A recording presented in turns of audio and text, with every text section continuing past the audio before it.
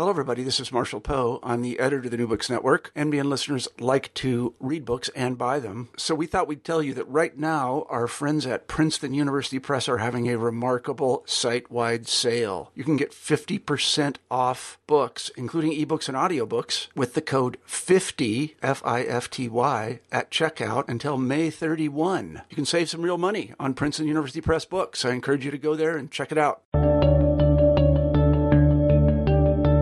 Greetings and welcome to New Books in History. I am your host, Monica Black, and I am so very pleased today to be talking with Kate Brown, author of Plutopia, Nuclear Families, Atomic Cities, and the Great Soviet and American Plutonium Disasters. This book has just been published with Oxford University Press this year, and Kate Brown teaches at the University of Maryland, Baltimore County. I've personally been a fan of her work for some years now, ever since I read her first book, A Biography of No Place, From Ethnic Borderland to Soviet Heartland, which was published by Harvard University Press in 2004. That book won a ton of awards, and rightfully so, and I have reason to believe, having read her new book, Plutopia, that it may have a similar fate. One of the things that I've most appreciated about Professor Brown's work is her affection, I would say, for the careworn and lonely places of this world. It's an affection that I share, and it's one that comes through with particular power in her book, Plutopia. Plutopia examines in tandem two nuclear cities, Richland, Washington, and Ozyorsk, Russia, both of which were built to create plutonium, first for the Second World War effort, but then really for the Cold War and for the nuclear showdown that both societies in many ways saw as practically inevitable, or at least for which they prepared as though it were practically inevitable. Her history, or the history that she tells in Plutopia, often, I would say, uncomfortably juxtaposes, and to great analytic effect, in my opinion, people's memories of growing up in these cities of stable, well-educated, state-subsidized consumer affluence and security with the realities of radiation poisoning, chronic illness, catastrophic pollution, and environmental destruction. Plutopia is a fascinating book, and I think you will really appreciate hearing more about it today. It's a book both of great insight, I think, and of indignation, and rightfully so. It was the kind of book that when you're reading it, or at least I did, as I read it, I made lots of exclamation points with a pencil in the margins. So, Kate, thank you so much for agreeing to be on the show today. We're delighted to talk to you. Hi, Monica. Thanks for having me. I'm happy to be here. Yeah, we're just delighted. I wonder if we can get things started by just asking you, please, to tell us a little bit about yourself, principally, where you're from, maybe where you did your graduate training and that sort of thing, anything that you think our listeners might be interested in knowing. Well, I grew up in the Rust Belt of the industrial Midwest, just as it was in the decline. And I've written about that, and I think that's one of the reasons why I think I'm interested in modernist wastelands. As you pointed out, I keep returning to places that are careworn and semi-abandoned. And that's what got me onto this project, too. I got my PhD at the University of Washington, and while I was there in the 1990s, there was a lot of news about this Hanford plutonium plant, and I only partially took it in.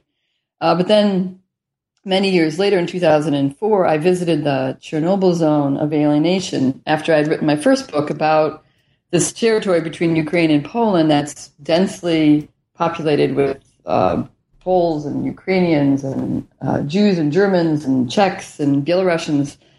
And then after about 25 years, only Ukrainians are left. That's how the story of the book goes. And then after another 25 years, no one's left, and it's the Chernobyl zone of alienation. So after I published that book, I thought I'd go take a trip to the Chernobyl zone and see what it was like. And I spent a week there in a double-wide trailer, and it advertised it served non-irradiated food. And I wrote an article about being there, and I published it, and an editor called me up and asked me to write a whole book about the Chernobyl disaster as a pivotal moment in history. And I thought about it. It was sort of interesting, but there were a lot of books about Chernobyl. And I started looking around, and I realized that there was this place, Hanford, and then this Russian equivalent of Hanford, which was the Mayak plutonium plant in the Russian Urals near this town of Ozyorsk, which had produced far more radioactive isotopes that were spilled into the environment than Chernobyl. And I wondered about that because Chernobyl is a household word, but very few people have ever heard of Mayak, or even in the United States have heard of Hanford. Right. And I wondered about that, and I started looking into it, and what I learned was really chilling. Chernobyl was a sort of a camera-ready disaster. It occurred in the course of a couple of weeks. It occurred while the cameras were running. We all saw the pictures of the helicopters diving into the reactor as the engines gave out from all the radioactivity, and of the soldiers soiled and radioactive fallout. And that's part of the reason we think of, when we think of great nuclear disaster, we think of Chernobyl. But Hanford and Mayak were behind military installations, and the tragedy that occurred there, 200 million curies of spilled radioactive isotopes, didn't occur in one day. It occurred over 40 years. And the thing that really got to me is that these plutonium disasters were not accidents like Chernobyl and then in 2011 Fukushima. But most of these millions of spilled curies occurred as part of the daily operating order. In other words, these were intentional, slow-motion disasters. And what I found particularly unnerving is that thousands of people worked at these large factories. And over 4 decades, I could find no one in neither the dictatorial Soviet Union or the democratic United States who breathed the word of these slow-motion catastrophes until the 1980s.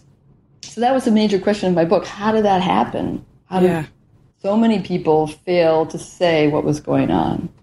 Yeah, absolutely. And that's something that comes through the book in such interesting ways because, just at the level of ordinary life for the people who were living there and in the shadow of these factories, essentially, the way that they, I don't know, it's so interesting psychologically, the way that, one of the things I found fascinating about the book was the way that the people who were most affected by it in some cases, really tragically affected by it, some of those people were angry about what had happened, but lots of people were angry about the people who were angry. So I thought, I found that really interesting. Yeah, well, the reason I call the book Plutopia, and that's a sort of a word I've coined, is that it was a sort of plutonium utopia, in that they didn't just build these massive factories that take up about the size of, half a county, but they built next to them prosperous model cities that were exclusively for the plutonium plant operators and their families. And in these model cities, these working class factory workers were paid and lived like the professional middle classes. Their kids went to excellent schools that were taught by PhDs, and they had great medical care and wonderful theaters and parks and well-equipped stores, and they got paid a lot. And so these communities created sort of a mirage of well-being and safety, of security, even though they were sitting there right next to a dangerous plutonium plant that could blow up or be attacked by the enemy, even though they worked in very dangerous circumstances. So it was this sort of urban creation that was very new on both the American landscape. It later became the post-war American suburb. If you go to Richland today, you'll say, oh, this isn't very exceptional. It looks like Lakewood, California, or Glen Ellen, Illinois, or lots of other post-war suburbs. But it was created during the war. And that was what was so exceptional about it. It became so much a model that we no longer see it as very special. And same in the Soviet Union, they had been planning for a long time to build special kinds of socialist cities that would reflect socialist values. And they called them socialist cities. And they had a lot of socialist cities on paper, but they had never actually built one until they had all this extra money coming in from the nuclear military installations, which were so expensive that it was pretty easy to funnel off money for beautiful apartment buildings, nice theaters, shops, extra supplies for workers who normally in the Soviet 50s went hungry in the provinces. Yes. So these places, the greatest fear I found among workers was not fear of being contaminated, not fear of having kids who had genetic abnormalities, but the fear of being kicked out of these special plutopia. Yeah, it's just fascinating. It really is. I wonder if you could tell us maybe a little bit, just so readers have a sense of, because what you do here, as I said at the outset, is you're telling a kind of two parallel stories that have a tremendous amount to do with one another, even though the people who were involved in them, I mean, certainly the Americans working on producing plutonium and the Soviets working on producing plutonium knew that they were locked in a sort of strange relationship with one another. But I don't think either side, as your book demonstrates, suspected how closely intertwined their fates in fact were, and how similarly the histories of both of these plutopias actually unfolded. So I wonder if you could maybe tell us about the story that you tell in the book, how you tell a parallel story of a Soviet and an American city, and sort of the narrative that unfolds in the book. Well, I don't call it a comparative history. I call it a tandem history, because I think these two places are very much locked together, as you pointed out, bound together by the arms race, bound together by international espionage, and other sort of races that were going on, a race to have the highest standard of living, a race to consume the most modern goods and services. So these are what bind these communities together. In fact, in Ozyorsk, they used to say, if you dug a hole straight through the earth and you came up on the other side, you'd end up in Richland. So I sort of pictured the two places as two cities connected on an axis, rotating around each other, very much really in touch with one another, so that the Americans start to produce the bomb and break ground in Richland for this new Hanford plutonium plant. The Soviets know about it almost as the first bulldozers are moving in, thanks to espionage. Once the bomb goes off in Hiroshima, August of 1945, a couple weeks later, Stalin gives the command to go full speed ahead and build a Soviet bomb. Even though in the post-war devastation in the Soviet Union in 1945, they had no business and no money and no wealth, or no materials to build a bomb. They insisted on doing it because they were so nervous that the Americans were going to drop the next bomb on them. And they got a hold of an U.S. Air Force bombing map that included 50 Soviet cities as potential nuclear bomb targets. So they described their bomb as a nuclear shield against American aggression. And then the story goes on. The Soviets test the first bomb in 1949. August of 1949. By November of 1949, the Americans are doing a very dangerous experiment of producing with green fuel. That's fuel that has not been held underwater long enough for the most potent, short-lived radioactive isotopes to decay, like iodine-131. And they put this stuff up into the air. They send it out of the stacks to see how far it goes.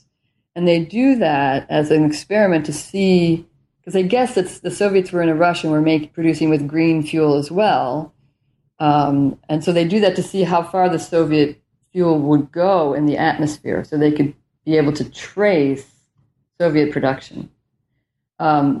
This radioactive fuel goes up the stacks and goes right to Spokane and Walla Walla, and was called the Green Run, and it was a really horrible experiment that probably had pretty devastating effects for the downwind community at the time in 1949. So it keeps going like that. Right after 1949, the order goes out to produce yet more bombs and then to produce a hydrogen bomb. So in the United States. So these two places really are spinning on the same axis.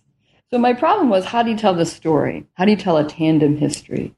Most histories, of course, are contained within national boundaries, and they tell the story of a particular place is surrounded by the national scale. since this wasn't a comparative history, but a tandem history, I puzzled over how to exactly tell the story so that you would get that sense of the connectedness of the two places. And I specifically did not want to compare the two. I thought that would feel both heavy-handed to the reader and would sort of force the comparison perhaps too far. So the way I tell the story is it's a series of about 45 very short chapters that cut back and forth between the Soviet side and the American side, almost like a film is edited where you just adjust, you just switch to the next scene, and you sort of seamlessly go on from there. So that's how I decided to tell the story, and I guess readers will decide if that's effective or not. But I basically am trying to use the two stories in a way to tell sort of a bigger story, because there are gaps in what the kind of knowledge we can get to in both places. Some of the Soviet archives are closed, and some of the American archives are closed, or material is lost. So it was quite interesting to use both places to tell sort of a fuller, richer story, I thought, than if you had just taken one of the places. Yeah, that's really interesting, and I thought I thought that was very successful. Actually, the way that you used very short chapters. I mean, I like the cinema image too of sort of switching back and forth between the two stories. But in fact, I mean, sometimes I really felt like the stories were in fact so parallel, so similar in many ways that I mean that's what becomes so striking about it, and even that the psychology of people living in these very interesting places seems to be there seem to be continuities in that kind of psychology across these what we presume to be quite distinctive cultures. Yes, exactly. Yeah. So I had a question. This was something that occurred to me, and that I thought would be very interesting to people to hear about. There's a kind of social geography that you describe in these Plutopias, whereby there's the Plutopia itself, which is this model idyllic sort of setting that you told us about a few minutes ago, and then there's a zone just outside of that where, frankly, as you described, people live who are in some ways consigned to doing the most dangerous work that's connected to the plutonium process or the production process. And you use the term zone of immunity to describe something very particular about the social geography of these regions. I wonder if you could talk about that idea of zone of immunity and the way that idea contributed to kind of really extraordinary forms of pollution and all sorts of other less than happy things. Right. Well, the way I see it, there were three basic zones in these sort of big nuclear complexes. There's the Plutopian City, which is a residential area for plant operators, regular employees, and their families. And these are consumer-oriented, child-centered places. And they're in an epidemiological accounting, they're healthy pink places. The average age, because of all the kids, is 26. People in these towns have universal health care. Everybody, every family has someone employed, has a breadwinner. Only male breadwinners could win a house in Richland, for instance. So there was no unemployment. There was basically no elderly, since everybody hired at the plant was, younger than 50. And the towns weren't old enough to have, grandparents around. And there's no poverty because everybody's employed. So what you have is what epidemiologists call a healthy worker syndrome. Since people are cared for well, people are living well, they appear to be very healthy. And statistically, they're very healthy. So that was the Plutopian City. And they really are used and they're studied and shown as a sign of the health of the nuclear industry in general, in both countries. Outside of these, next to the, usually about 30 miles away, is the nuclear zone, the zone of production. And in that zone of production, you have to have a pass to enter. They're guarded, they're fenced off. You need to be a worker. And if you're a worker, you can only go to the place where you work and no other place within the large factory complex. The zone of immunity occurs in that industrial zone. These places are guarded by the military. They're guarded also by internal security services like the KGB in Russia and the FBI in the United States.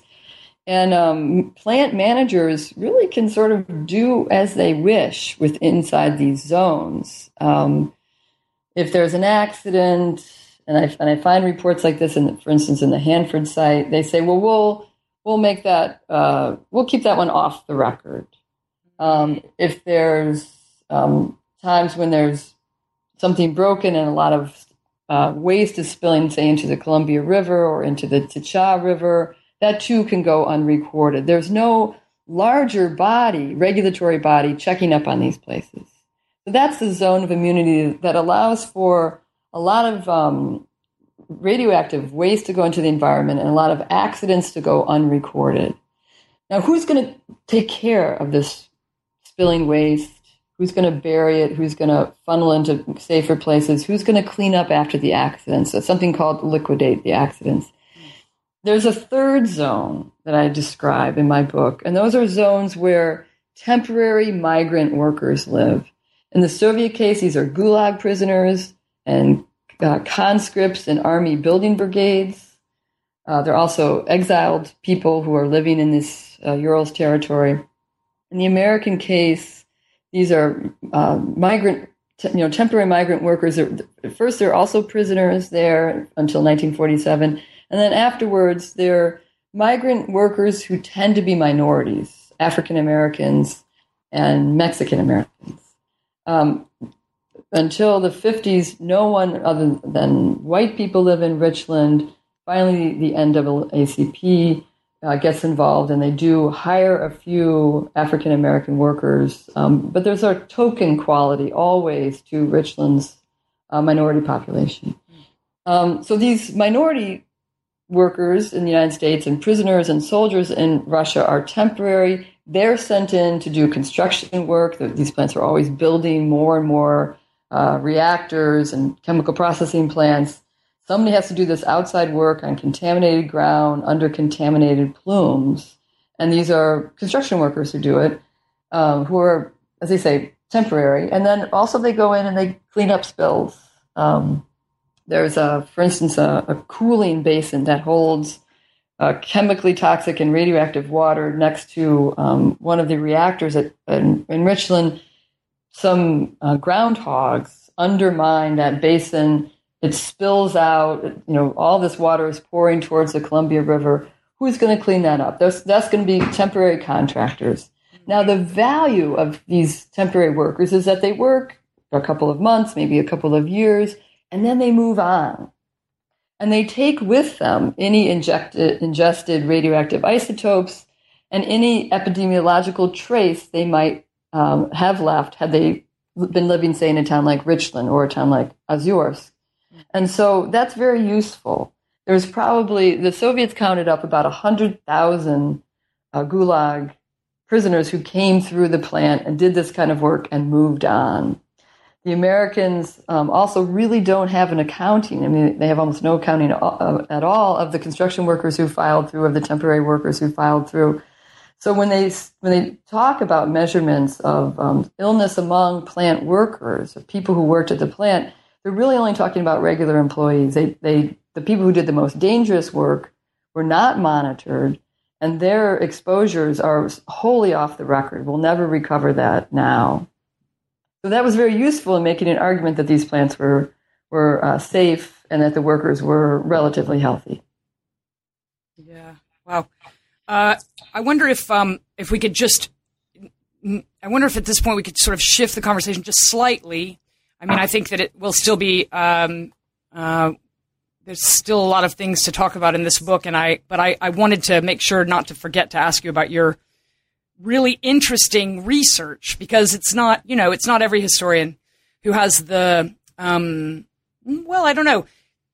has the opportunity, you might say, or has the impulse to actually go and visit the places where she's working and interview people. And of course, those of us, or those historians who work on the more distant past don't have that luxury. But for those of us who work on topics related to the 20th century, it's not always every historian that will journey to distant places and interview people. And I wanted to ask you about both your archival research, because you conducted, as you spoke about a few minutes ago, you conducted archival research in both countries, but also what it was like to conduct these interviews, because as we've kind of mentioned a few times during the interview, not everyone is, necessarily delighted to hear about someone writing a book on this subject. So I wondered if you could tell us a little bit what that was like to interview subjects and what kinds of people you met.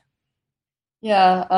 Well, first, the archival research was really made possible by the fact that after Chernobyl in 1986, a lot of people who had been nervous and suspicious about the military nuclear installations in their backyard were galvanized to take some action just before Chernobyl, and certainly they got a boost right after Chernobyl. So the U.S. Department of Energy released tens of thousands of pages of documents right in March of 1986 to activists who had been saying, tell us about this Hanford plant, what's been going on here. As the Soviet Union was falling apart in the late 1980s, same kind of activists in Russia living in the city of Chelyabinsk, which is near the Mayak plant in the Urals, made the same kind of case and said, we want to know about this Mayak plant. We want to know what kind of record of contamination it has left behind. And so they got the sort of new Russian government to release documents and to open up archives in general. And so I was immensely grateful to these early activists, because that meant that I had this archival trail I could follow. So I worked in the archives in Chelyabinsk. The party archives are in the city of Chelyabinsk for this closed city of Ozyorsk. And then I worked in Washington, D.C., where I live, and also in Richland in the Department of Energy and former Atomic Energy Commission archives. And some of those archives are online very helpfully as well. Now, I could never enter the city of Ozyorsk because it still is a closed city. There's a gate around it. People need a pass to get into it. And in the sort of growing spy mania and really anti-American sentiment that's been occurring in Russia recently, try as I might, I could not get a pass to enter Ozyorsk. So what I did, it sort of reads like a cheap spy novel. I got a little cabin in a village outside of the closed city, and then I had my contact inside the closed city. She would call me, and I had I had a well. I didn't have running water, and I didn't have a normal, heating or anything like that. But I did have a modern cell phone, and so she would call me and say, "I'm sending one out to you by cab. Meet at this, third party, this location. We had to meet at a neutral location because the person who owned the little cabin where I was staying did not want these kinds of interviews to go on in their house. So we would meet at this third party location, and sometimes she would say, "This one is so nervous. I told her you were Estonian." Some people met me when they found out I was American. They turned around and laughed because they were older people in all their lives. Every year they had signed oaths that said that they would not give away secrets to the enemy, and that enemy was usually Americans. But I did find people who were willing to tell their story, and these tended to be women, older women, and they tended to be angry about medical problems in their families and what they felt was a lack of compensation for it, coming from the Russian government. In Richland, it was also sort of a little bit dicey. People were, locals can be very proud of the Hanford legacy, proud of their parents and grandparents who've worked in the plant, proud of their own record of working in the plant. And so once I was disinvited to a dinner party when somebody found out that I was working on this book. Other times people would talk to me just briefly, but didn't really want to say much.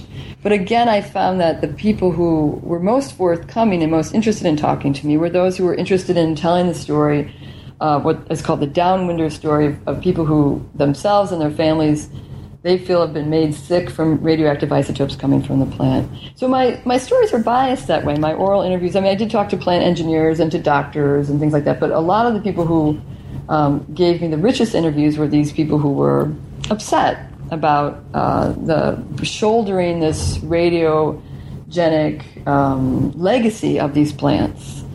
And so I thought about that. I didn't mean to write about the public health issues. I really started the story because I was interested in the pioneers of the nuclear security state, the people who were first willing to hold their arms out for a pat down and put their children through full body scanners and place their urine samples on the front porch every morning. I thought these were the pioneers to the modern security state in which we all live now. And I thought that was interesting. And that was my major point of concern. But as I was asking people about security this and security that, they kept telling me about their kids who have genetic abnormalities or their own heart problems or their own problems with cancer or other autoimmune disorders. And at first I wasn't interested in these stories, but my interview subjects really dragged me, kind of kicking and screaming, towards this public health story. And I asked other historians who'd worked on these places, and they said, oh yeah, I didn't want to deal with the public health problems because it's too controversial and too confusing. And I realized what their point was when I started reading the medical reports myself. They were... There was lots of reports about experiments on lab mice and on beagles. There was lots of reports about monitoring levels of certain radioactive isotopes at certain points at certain times. But there was no real story that answered my question about what it meant to live. Should I keep going? Yes, Kate, sorry. What it meant to live with long-term low doses of radioactive isotopes in one's surrounding environment. Those questions really had not been asked, especially on the American side. Although a great deal of money was spent on research, medical research starting in the 1960s, a lot of the medical studies were designed to serve up no real answers to these critical questions. I even went to the former director of the National Cancer Institute here in Washington, D.C., and I said, why were there no studies on radiation and cancer in all these years? And he said, oh, well, to have done that would have, any scientist who would broach that question would have been for him to have gone political.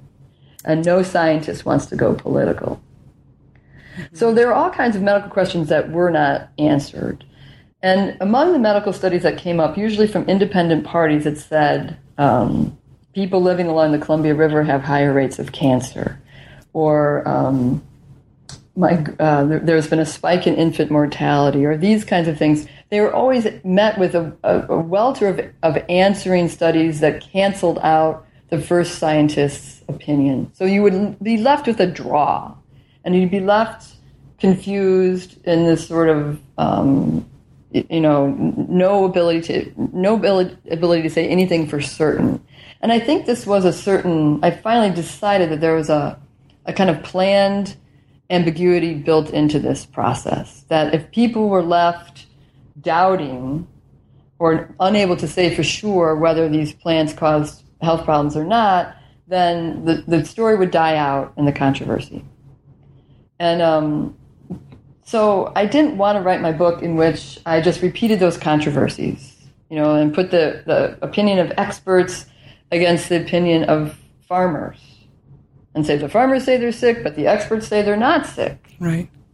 If I do that, if I do that sort of standard journalist objectivity, then the reader would have to conclude that the scientists are probably right, since they're experts and they're supposedly disinterested.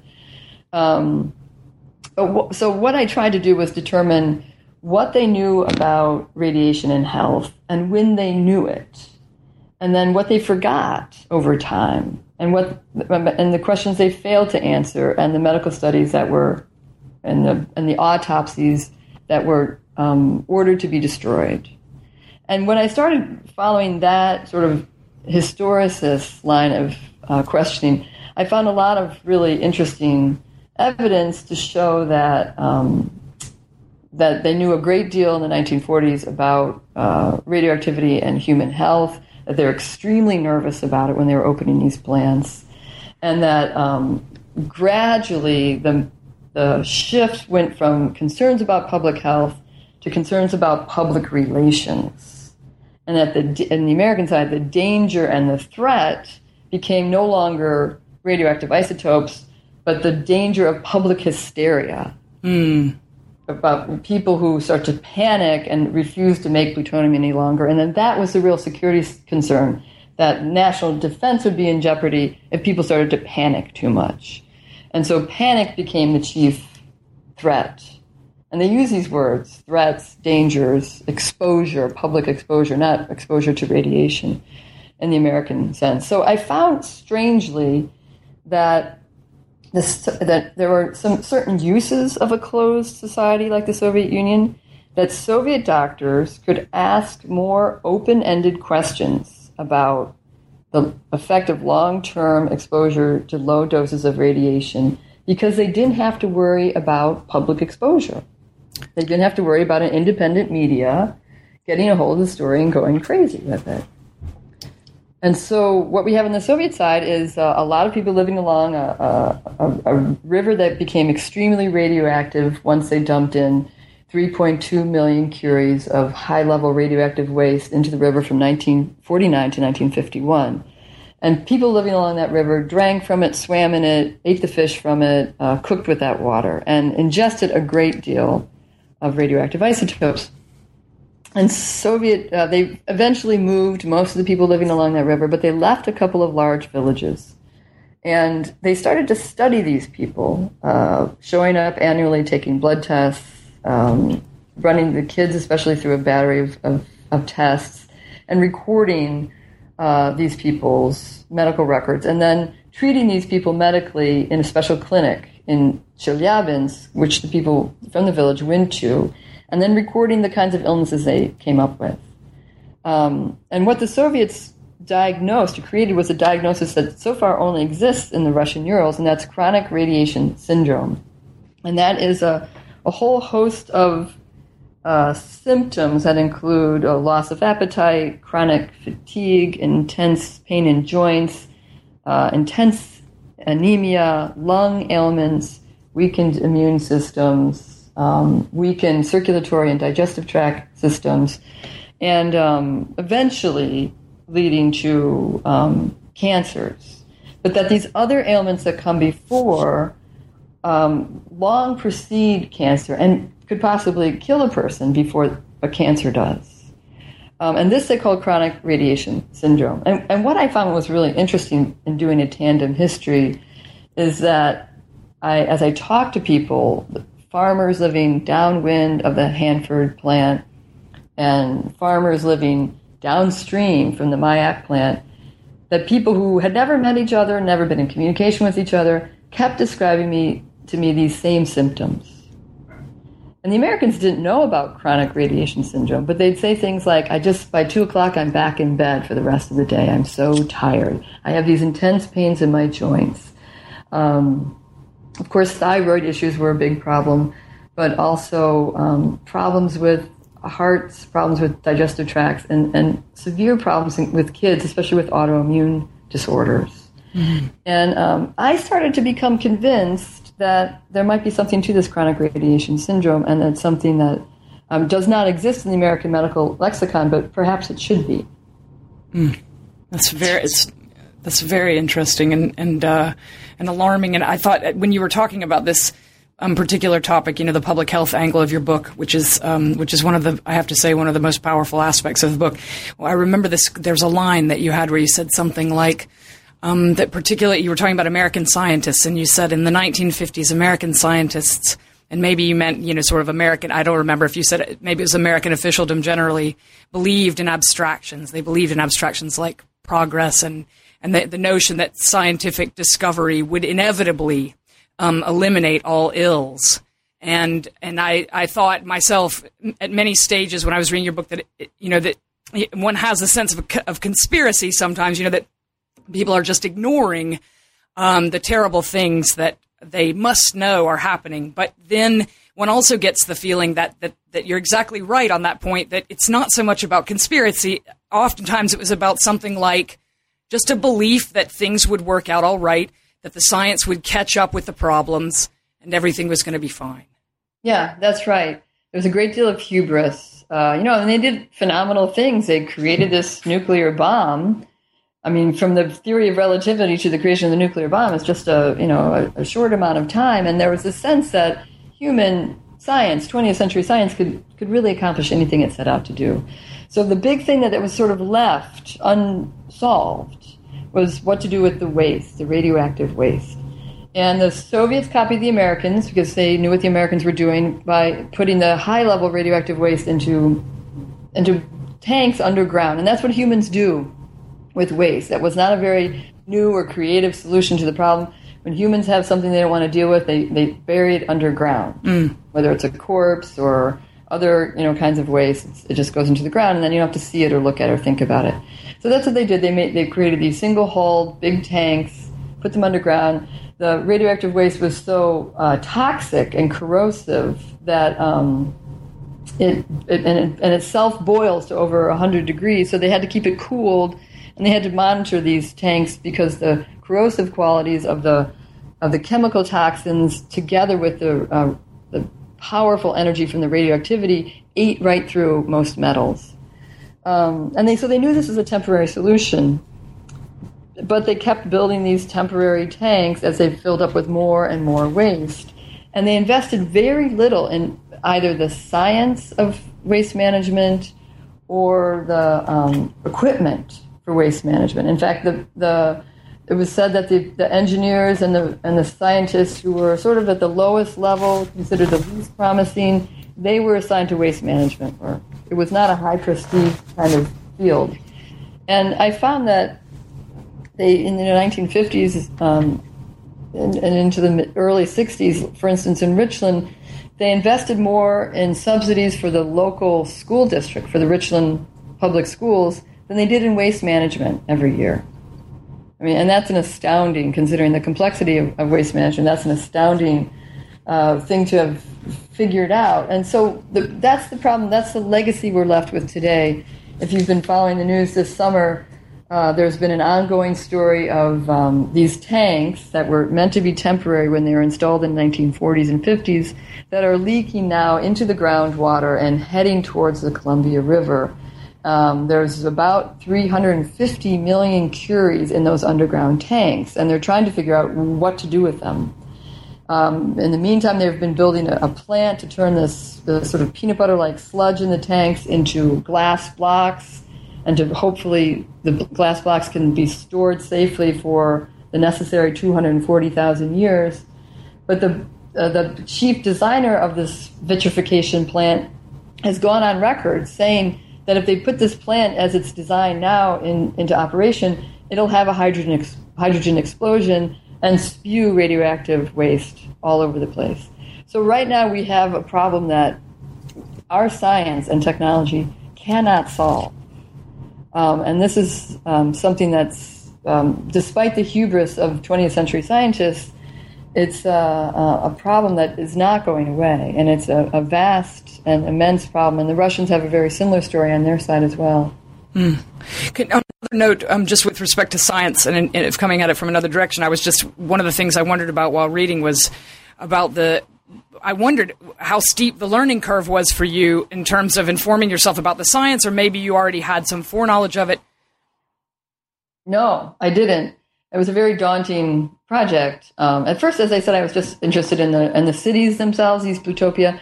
But then I realized I needed, if I was going to tackle this public health record, and if I was going to tackle that, then I had to look at some of the science and the technology in these plant accidents. And so I had to read a lot of these accident reports and the plant records. And in order to do that, I didn't have the science background. And I read a lot of these medical reports, and I grew very confused. And so I employed the help of two experts in the field. One is a retired physicist from my university, UMBC, who happened to have grown up in Richland, Harry Windsor, and he agreed to help me. I could send him documents, I could send him reports, and he would read them and help me interpret them and explain concepts to me in great erudite detail. He's also has a degree in engineering. And he's an interesting guy because when we started out working together, he was a real patriot for the Hanford plant and all that the town of Richland had done for him. And by the end of the project, he'd gone 180 degrees in the other direction. He was, and I had to start saying, Harry, I don't think it's really a conspiracy theory. Then I also worked with Mike Fay, who was a statistical, a biostatistician from NIH here in Washington, D.C., and he helped me also read some of these statistical records about medical health and decipher them. Then I had a graduate student who is a biologist run some look through the census records in the 1950s and came up with this astounding spike in the public health record of infant mortality rates in the counties around in Richland itself and the counties around Richland. And somehow this is some statistic that nobody else had ever put together, which I found surprising since there's been so much attention on Hanford over the last couple of decades. So I had help from people who I asked to collaborate with me, and I'm very grateful to them for helping me because I think part of the problem we run up against as historians is we come across texts that we cannot read, whether they're in a language we can't read or they're in a technical language we don't understand. And I've learned to read Ukrainian and Polish and Russian and other languages to do my research projects, and now I had to learn to read physics and biostat records and that kind of thing. And there's always people to help you to do that. You don't have to do it alone. Yeah, how wonderful to have colleagues that were so forthcoming with their expertise. Yeah. I understand that you have been on you've been on a book tour for this book. Is that true, or has it not happened yet? Well, I've given about a dozen talks about the book in the last 6 months or so. Yeah. Have they been talks in bookstores? I mean, have they been, in other words, what I'm trying to find out is whether you've given talks to academic audiences largely, or if you've given talks to broader, more public audiences. In Seattle, I gave some talks to public audiences, but otherwise they've all been in academic settings. What was the public response in Seattle? I was curious about that. Well, yeah, I thought I would get a lot of people who grew up in Richland and who were, defenders of the plant and the town. And there was nothing like that. And maybe it was a self-selected audience, but person after person stood up and said, yeah, what you said is true, and here's some more stories to add to. And a journalist who was working for King 5, a television station in Seattle, had been doing a documentary about these leaking waste tanks, and he said, it's right, you're absolutely right, the story about censorship is true. I cannot make headway at all in Richland in terms of getting information or getting my story told there. So there was all kinds of people who had more to add to the story. It was really very sort of moving and gratifying to give a talk there. Oh, yeah, I can imagine. Or I should say I can only imagine. Kate Brown, we've talked to you, a lot about your book today, and you've been so generous with your time, and I want to thank you so much for that. I'm sure lots of people are going to appreciate hearing what you have to say about Plutopias. I wonder if, just for those of us who follow your work, including myself, if you'll tell us a little bit about what you're working on now, and if it's related to what you've been doing recently or not. I'm sure people would be interested to know. Well, I have this book manuscript that I'm shopping around. It's called Being There, and it's about the misadventures of a historian, sort of the stories about our research trips we'd rather not tell. And the whole premise of the book is that we often write histories as if we were not there. They're written in this third person, sort of omniscient voice. And we often don't go to the places or talk to the people in the places which we write about. And I think that's a real mistake. I mean, even if you write about older periods, it's possible to go and find the story in the land itself, in the architectural record left behind, in the way of life of the people who are still there. And so this book, Being There, is about... it's sort of a show, not tell kind of history about the misadventures I've had when I've gone to the place. And in one case, for instance, in Ukraine, I went to Uman because every year at the Jewish New Year, Bratslaver Hasidic Jews gather from all around the world. There are about 10,000 of them, and they celebrate the New Year with their leader who died in the 17th century. And I thought if I went there, I could get a sense of what it was like in these Ukrainian shtetls before the Holocaust, when they were populated with 30 to 60% Jews. And so I went, and I wanted to watch and listen and see what was going on. But I had one big problem, which was all the 10,000 tourists who were there, the people, the worshipers who were there, were all men. And that they were not to look on women during the holy celebration. And so they started to shoo me away and push me away. And I was like, I can't get this story. And so I went back to this older woman where I was staying, my friend's mom. And she said, well, dress up as a boy and go back. And I thought I couldn't do that. That's disrespectful. But I did go at night, and I climbed a tree, and I was watching everything and listening and taking notes. And suddenly somebody yanks my leg and pulls me down out of the tree, and it's these two Ukrainian cops. They start cursing me out for being there. And don't I know I'm not supposed to be there? And if these guys catch me, they're going to beat me up. And they're giving me a real talking to. And then one of them says, who are you anyway? Some kind of journalist. And I say, yeah, kind of. And then they say, where are you from? And I say, I'm from the United States. And then they were my friends. And they started, well, I'm Yuri, and this is Sasha. And one of them runs and gets a Ukrainian cop's uniform and dresses me as a very short Ukrainian cop with a bad tailor. And the hat's going over my eyes, and the coat's way too long for my arms. And then they themselves are so impressed with these, with what was going on inside the temple, inside the synagogue, that they wanted me to see it. And they take me all around that night to show me this place. And so that's one of my misadventures I had, that, it's not terribly scientific. It's extremely anecdotal, but it gave me a great deal of insight into a lot of things about both contemporary Ukraine and Ukraine before the Holocaust. And so my sense is, and one of the reasons I'm writing this book is that now that journalists are out of jobs and the field of journalism is in such dire straits, I feel like historians need to step in, tell those stories that journalists have been so good at uncovering.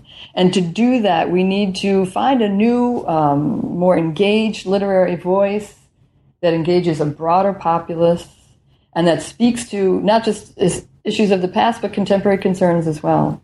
Yeah, that's one of the things that I've most appreciated about your work. That's one of the things that I've appreciated about reading Plutopia, is the way that I sense your presence, not only in the text, but in the story, and the sensitivity that you have towards the people with whom you're dealing, the people whose stories you're trying to tell.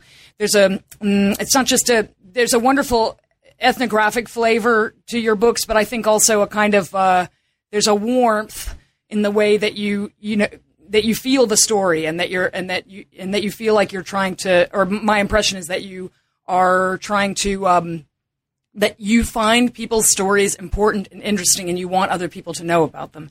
And I think a lot of times for historians, I agree with you. There's this distant, omniscient voice in our writing that doesn't permit those kind of connections with our subjects. And so I like what you're saying, and I think lots of historians will want to read your adventurous book. Your adventurous book of essays, that is. Yeah, I hope so.